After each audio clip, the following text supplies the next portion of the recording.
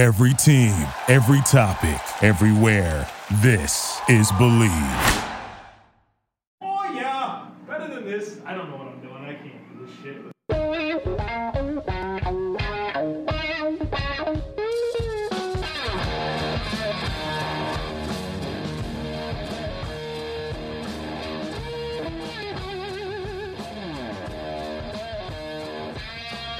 What's better than this? Guys being dudes here on the Draft Dudes podcast, presented by Locked On.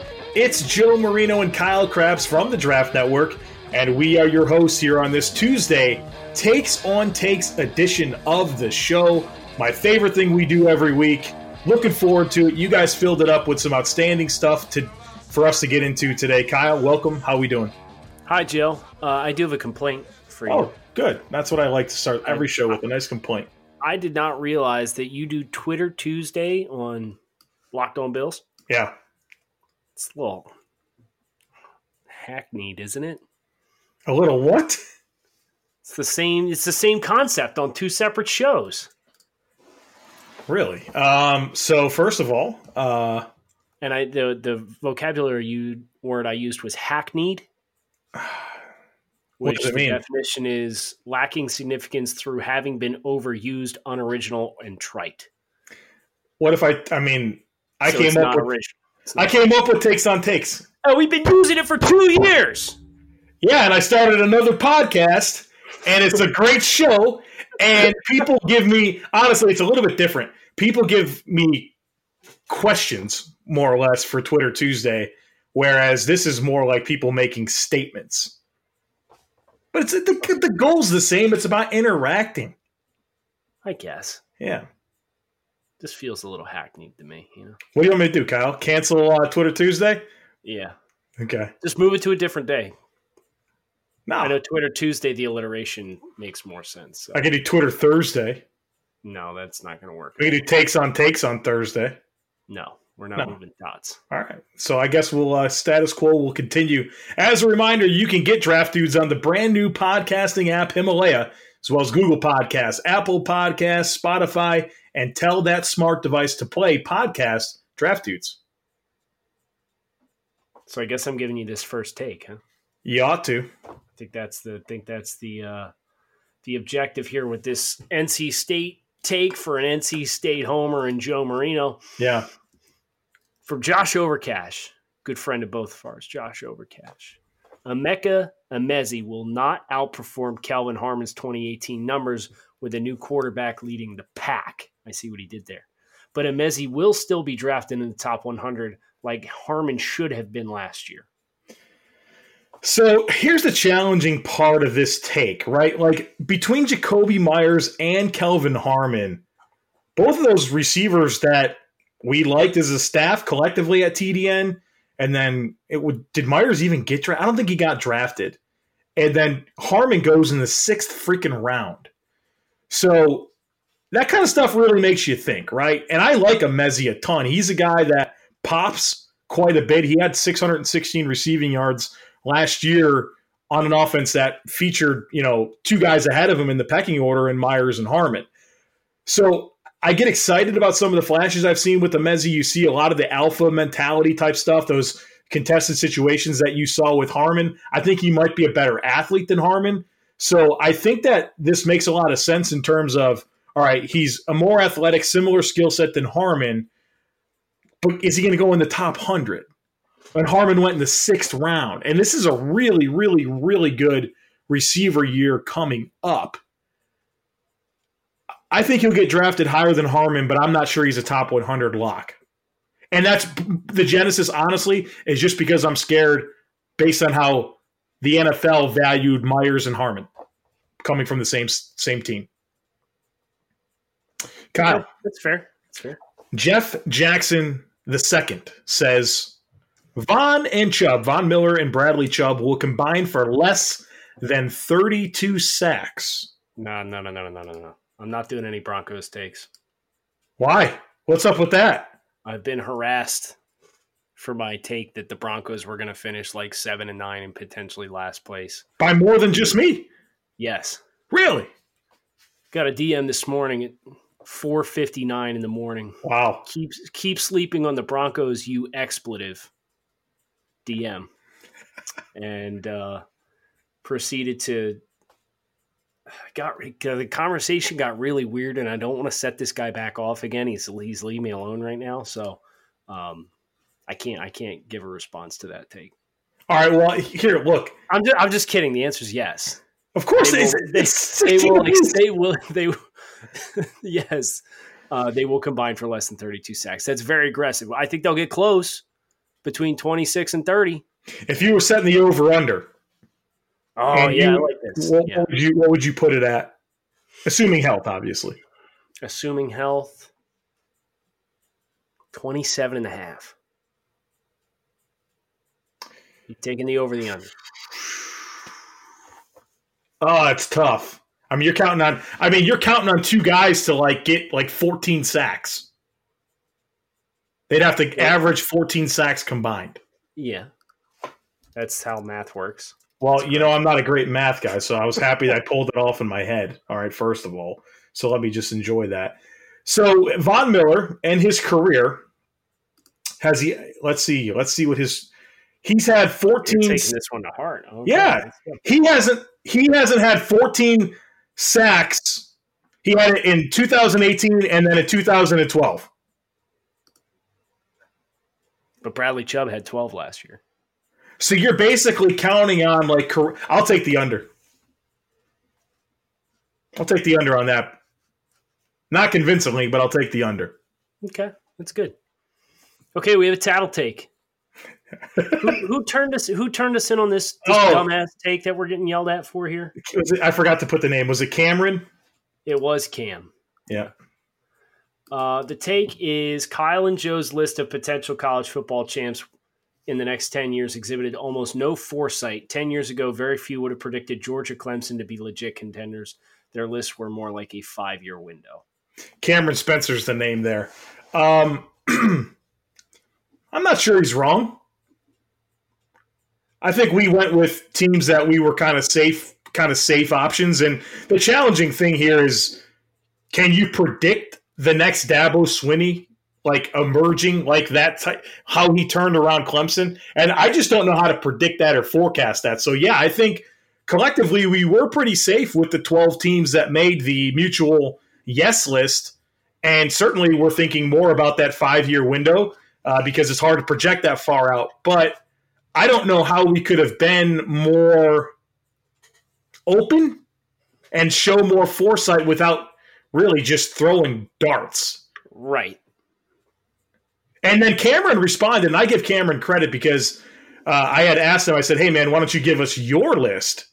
And he gave us his list. And, I mean, I could be critical of a lot of things on there. I mean, he had Colorado on that list. He went for Oregon and Stanford, TCU, West Virginia, NC State. I think there's probably two in there that I think you can make a compelling argument for the two Pac-12 schools, Stanford and Oregon, because within the past 10 years or so, they have been 11-win programs.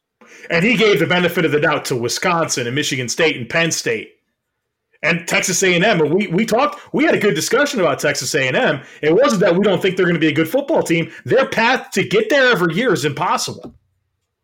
And they've got to battle the in-state recruiting.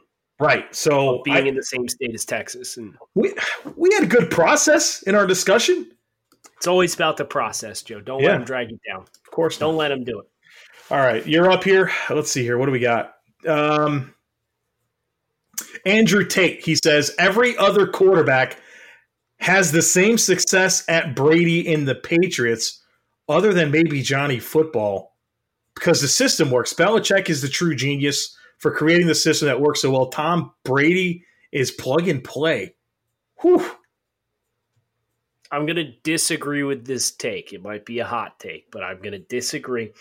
Now, I do think that the infrastructure and the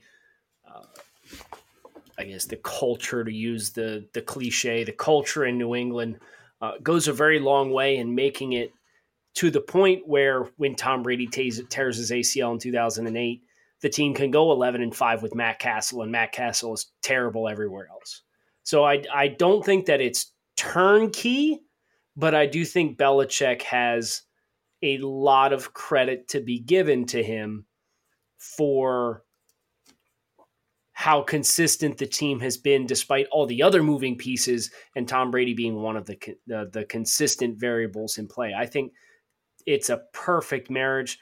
Joe, I said this at your wedding, right? Any dynasty is typically going to be featured with a great pairing of a quarterback and a head coach. And I think each one of them separately, the sum would not be equal to what their sum is together if they were with other people. I think that's fair. The one thing that I would add, Kyle, is I believe this for like the first 5 years of Tom Brady's career. Sure. And then 15 years after that, I have no choice but to believe that this is Tom Brady. What he does is special. You watch him play, you're like, why can't every team just get a jitterbug slot guy, ISO'd on a linebacker, give him an option route, and dink and dunk you all the way down the football field? But it's never been replicated, and we have no evidence that anybody else can do it. I don't know, man. I have the utmost respect for Tom Brady. Now, I'm sick of his ass. He can retire tomorrow. That would make me really happy. But I'm not taking anything away from what he's been able to do in the NFL. Take from Mitch.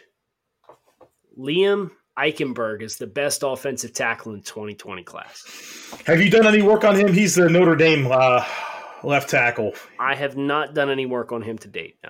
I haven't either, but I have done work on Andrew Thomas, the tackle from Georgia. And my gosh, he's awesome. So right now, that's the standard when I think OT1. I'll have to get to Liam Eichenberg and give you some feedback on that, but I am swooning over the tape that I watched from Andrew Thomas at Georgia last year. Kyle, this comes from Jared Feinberg. The Panthers, man, the keep pounding. Dear. The Panthers nation is hot about this Gerald McCoy signing. He said the Panthers signing Gerald McCoy makes their offseason one of the best in the league, and it will help them win the NFC South title this year. Well, I just did for Studs and Duds yesterday my predictions for winners and last place finishers in every division, and I picked the Panthers to finish in last place. So I disagree with this take. Can I disagree with it as well, but if I could say something here, I think that the Panthers, for the resources they had, I thought they did a really good job this offseason. They were able disagree. They were able to bring in Matt Paradis, bring back Darrell Williams, and really improve that offensive line in a couple of different spots. Bruce Irvin, as an experienced pass rusher, was a good pickup. Finding a way to get Gerald McCoy, obviously restructuring Torrey Smith's deal.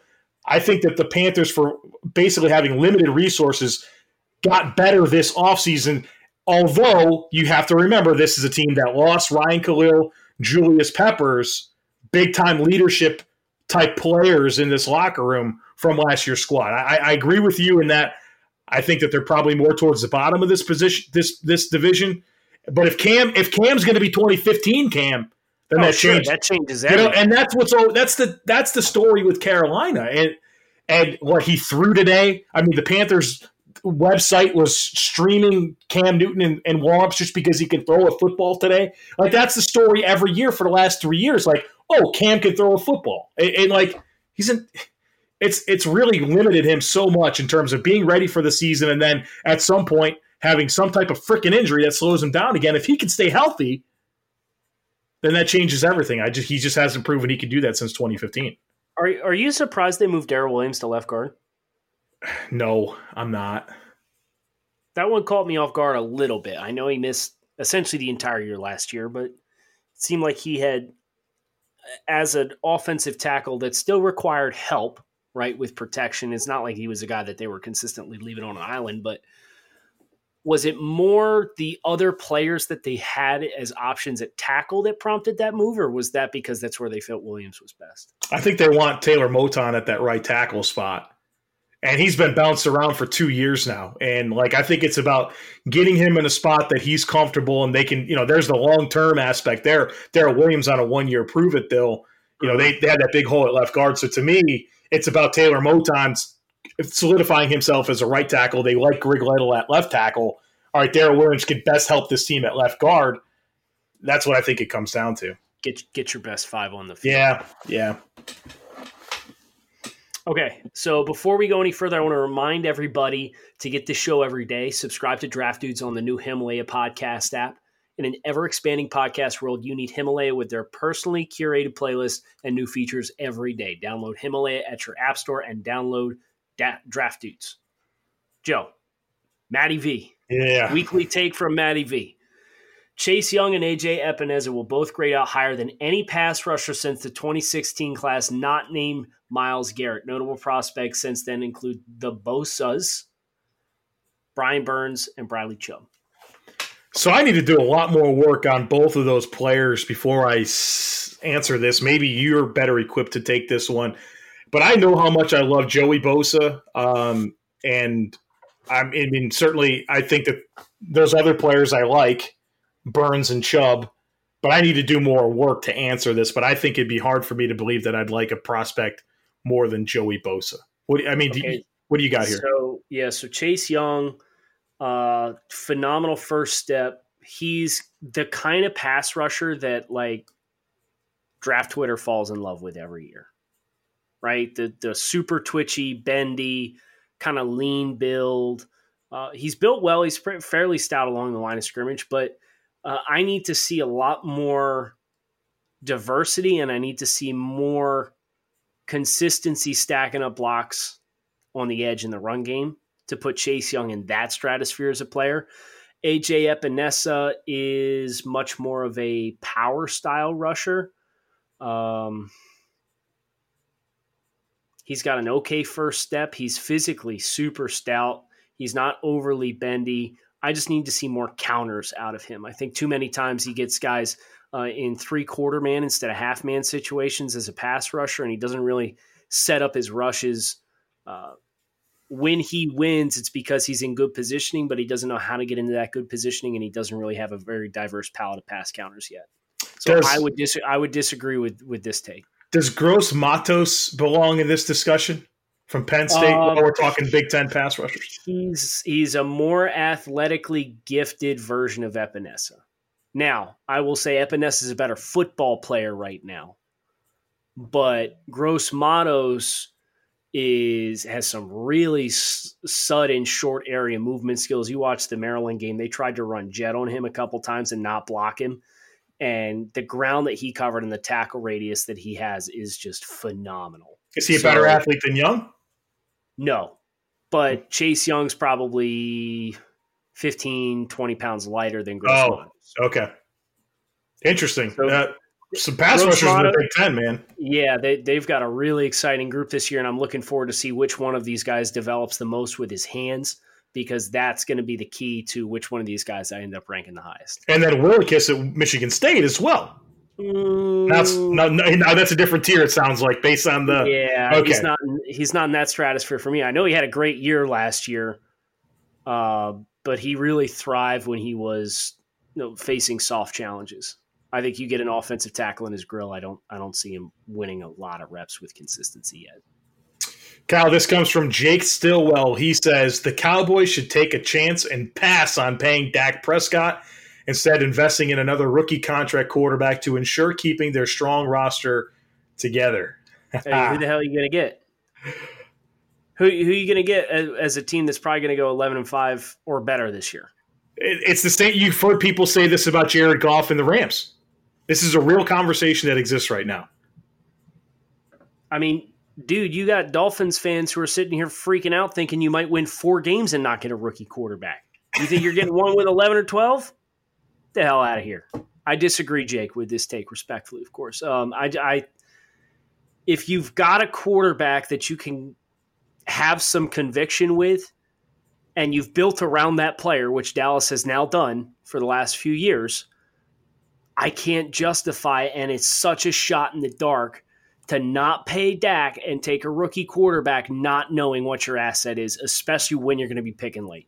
Or you're going to mortgage your entire draft class and really cut off your roster building at the knees.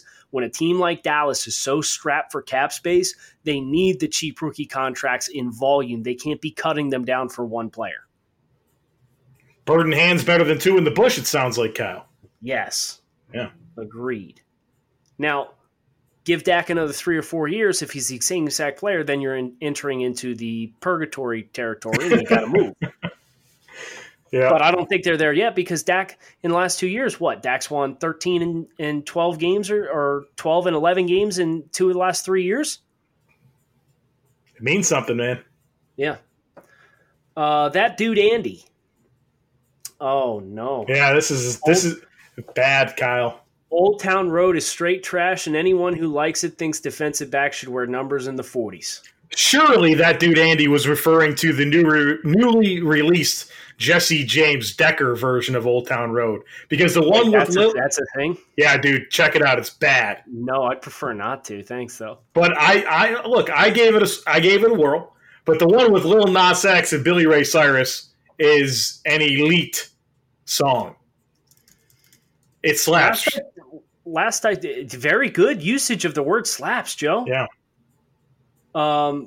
Last I checked, John Lynch wore a number in the 40s, didn't he? Yeah, that he's always going to be the number. The poster child. Yeah, he's the one. He's the one. What number did Ronnie Lott wear? Third. Oh no, 42. 42. Yeah. What about Mel Blount? He was pretty good, right? Was he in the 40s? 47. I'm just not sure how the two things are connected. What? Liking Old Town Road and numbers in the 40s? Yeah, I mean, I appreciate where he's going with that, but Old Town Road is a great song. He says he thinks they're both bad. And I agree that corners with the number in the 40s are not good. But if you're a safety, you're just fine. So he can't say DBs. He's got to say corners should wear numbers in the 40s. Check out that Jesse James Decker, whatever her name is. Jesse James Decker. No, yeah, you need to. Yeah. I don't care. I don't. Give me this Mantis Toboggan tape. Mantis Toboggan, he says. 2 years from now, the Atlanta Falcons will have a top 5 offensive line because of Chris Lindstrom and Caleb McGarity.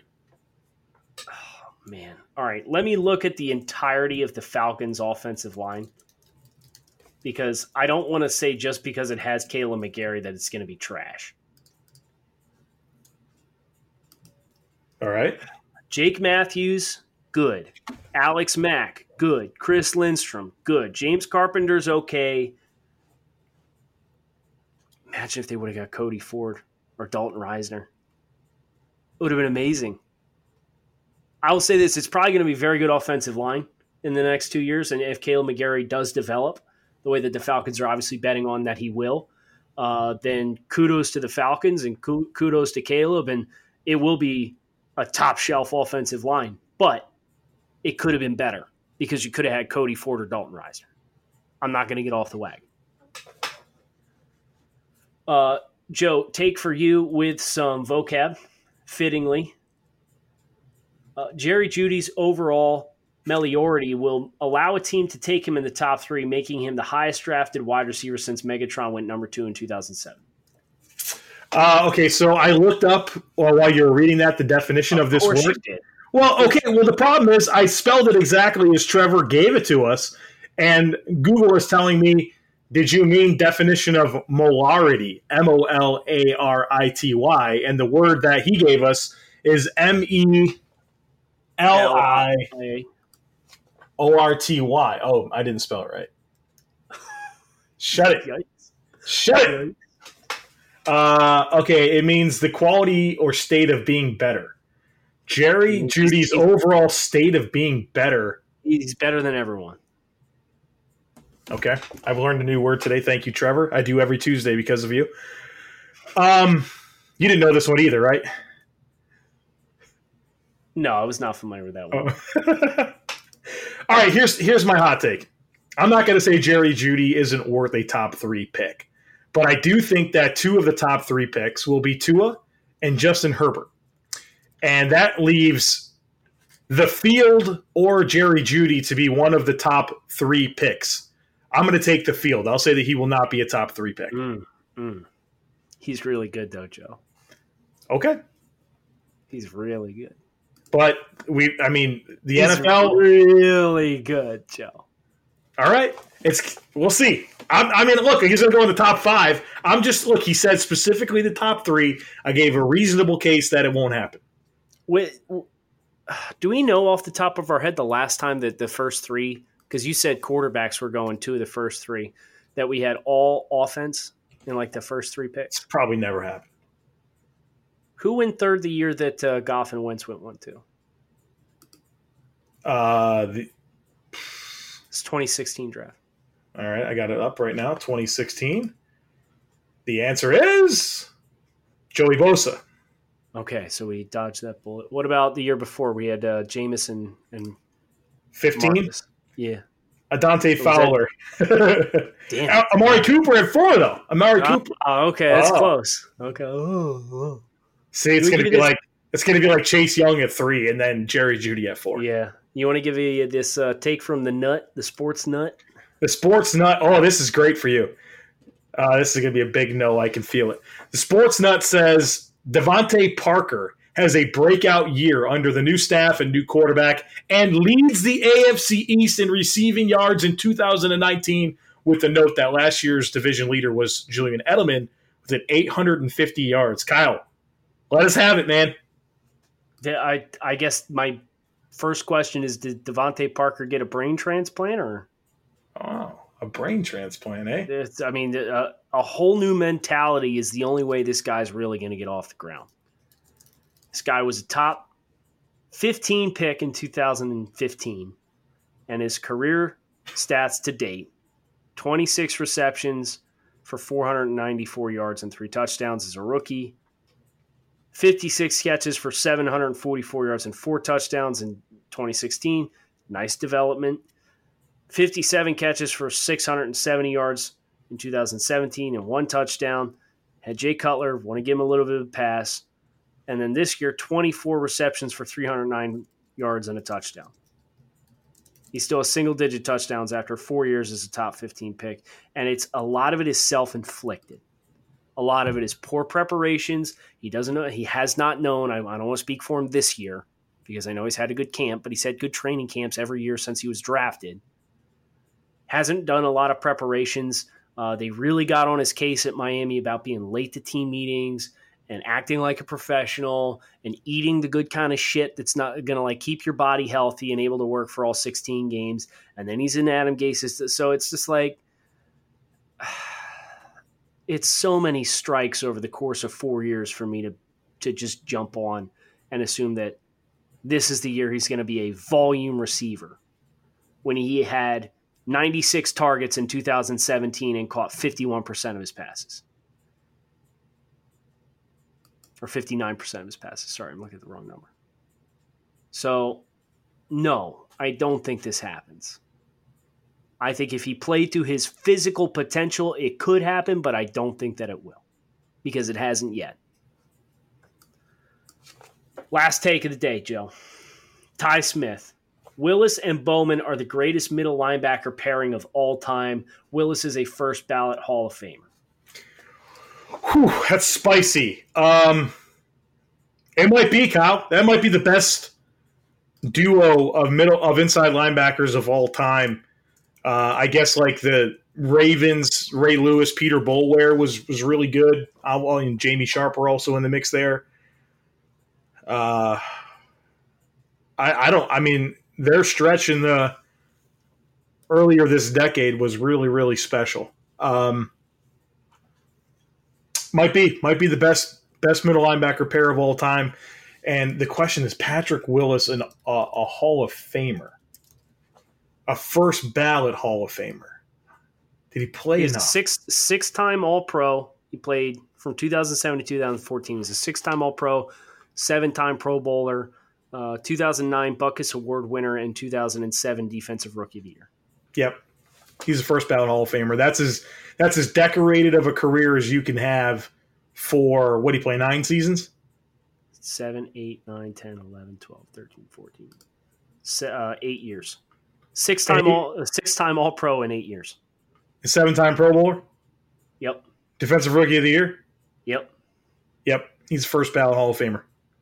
So, what's that, next year then? Yeah, I'm buying every bit of this take, Ty. Who I don't know. I can't name a better duo. I can't.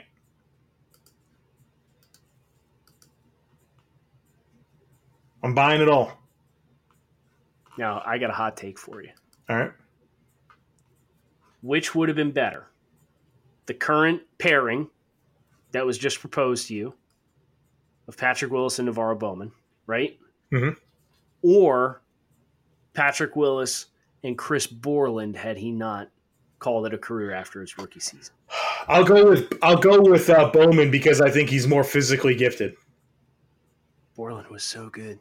He was, but The 8-game stretch was just unbelievable. he had a half of a ham sandwich, and then that was it. So What do you mean? What do you mean half a ham sandwich? because how people say you had a ham sandwich or a cup of coffee, and then that was it. He didn't even take. He didn't even drink a full glass. Yeah, he did a half a year, and that was Yeah. it. So I played in the NFL, which did. good for him. He kind of knew what his priorities were, and he knew it was a dream of his, and he got to play, and he was a monster, and he said, "No, check the box. Time for something else."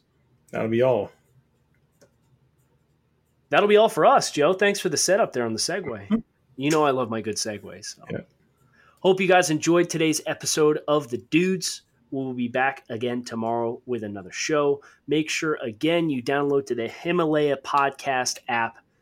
Subscribe to Draft Dudes on there. You're driving around town.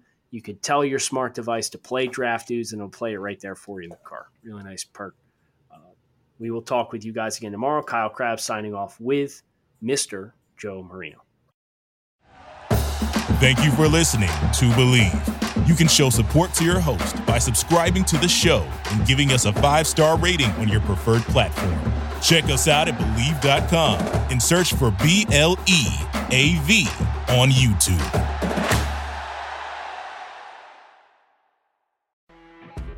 When you're listening to a true crime story that has an unbelievable plot twist that makes you stop in your tracks? That's what our podcast, People Are the Worst, brings you with each episode. I'm Rachel. And I'm Rebecca. We're identical twins who love true crime cases that make you say, didn't see that coming, and we hate the people responsible for them. Listen to People Are the Worst now on Apple, Spotify, or wherever you get your podcasts.